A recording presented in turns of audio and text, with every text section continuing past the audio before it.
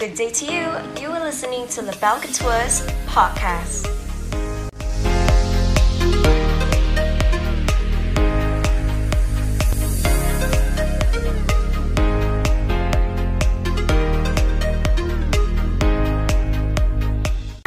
It's us again. Douglas, why are you here? Why are you here again? Oh no.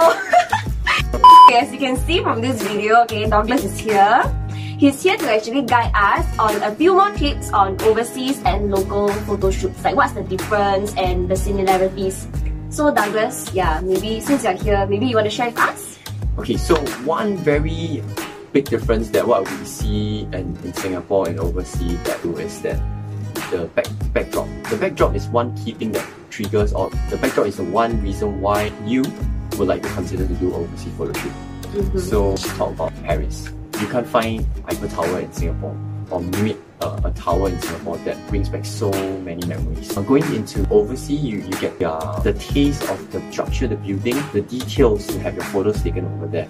And most importantly, you are getting an experience. An experience that in Singapore and overseas is something that is totally different. Oh, okay. Yeah. So I mean, like, since if the couples are actually overseas, right? At the same time, they also can like take it like a short trip, like a mini holiday for them. Yes, yeah, right. And also can spend time with you, right? Go dating with you. Okay. So the difference between overseas and local photo shoot is that probably in Singapore, we're talking about Singapore context. You and I, we both has lots of memories in Singapore. So why we would like to do our photo shoot in Singapore in a particular place is because it brings back memories, and you want to photograph it, capture it, and you want to keep it as part of your memories, especially during your wedding photo shoot. It's like a sentimental like meaning behind it. That's right, sentimental values. Maybe nowadays it is a lot more affordable. I mean, before all this hoo-ha thing happens, actually going overseas is a lot more affordable. People tend to avoid Singapore and travel out a little bit to get their photos taken. Oh, I see. Just really purely for experience. So what about like couples' like storyline? Like we talk about their story. They want to create a story in their pre-wedding photo shoot, right? So what is the difference for the both local and overseas? Okay, so when we are talking about storylines, right? If it's a real story, it will be a lot easier. So the couple already shared with me how they know each other. They will share with me things that happens, and probably even where they propose. So all this, right, will give a reason to have their photos taken in a particular place. So that will make the whole photo shoot a lot easier. The flow of how the story happens, we already have visually in mind, so that we can photograph it. But however, in overseas, it may not be a case that you have been there, but just because you would like to have your photos taken there, you go back there. So how I would like to do it is, yes, we'll create a storyline. It can be a totally post idea, whereby I will share with you what will happen, and it depends on how the couple react to it.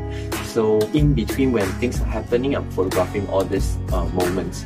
So even though it is a created event or created activities, what I'm photographing for you guys is actually an experience, or even things that I would like to use the word moments that happen during the photo shoot. So this little shots that taken in as a moment brings back memories of yours in a particular country. If you're getting me to do a photo shoot, maybe you can promo. you can save that little bit of time thinking about the recce part.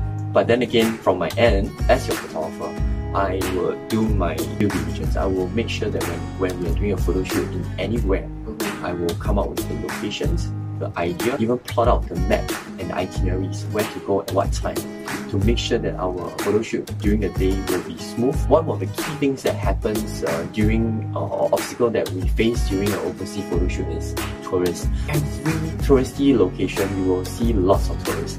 So how are we going to beat the crowd?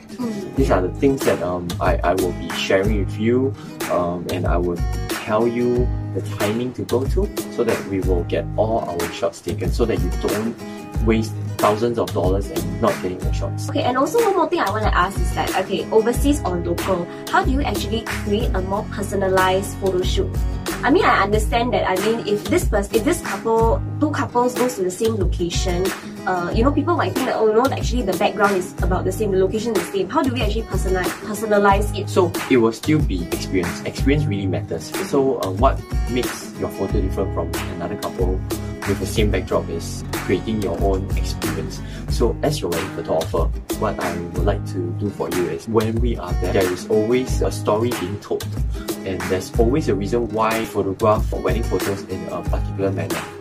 This is to actually create a memory for you when you are there, or even after the whole photo shoot. When you look back at the photos, you will bring back all those memories that had happened when doing the photo shoot. Why is it coffee shop? Instead of doing the same scene at the coffee shop, you can do it at the cafe, which I think is a good thing.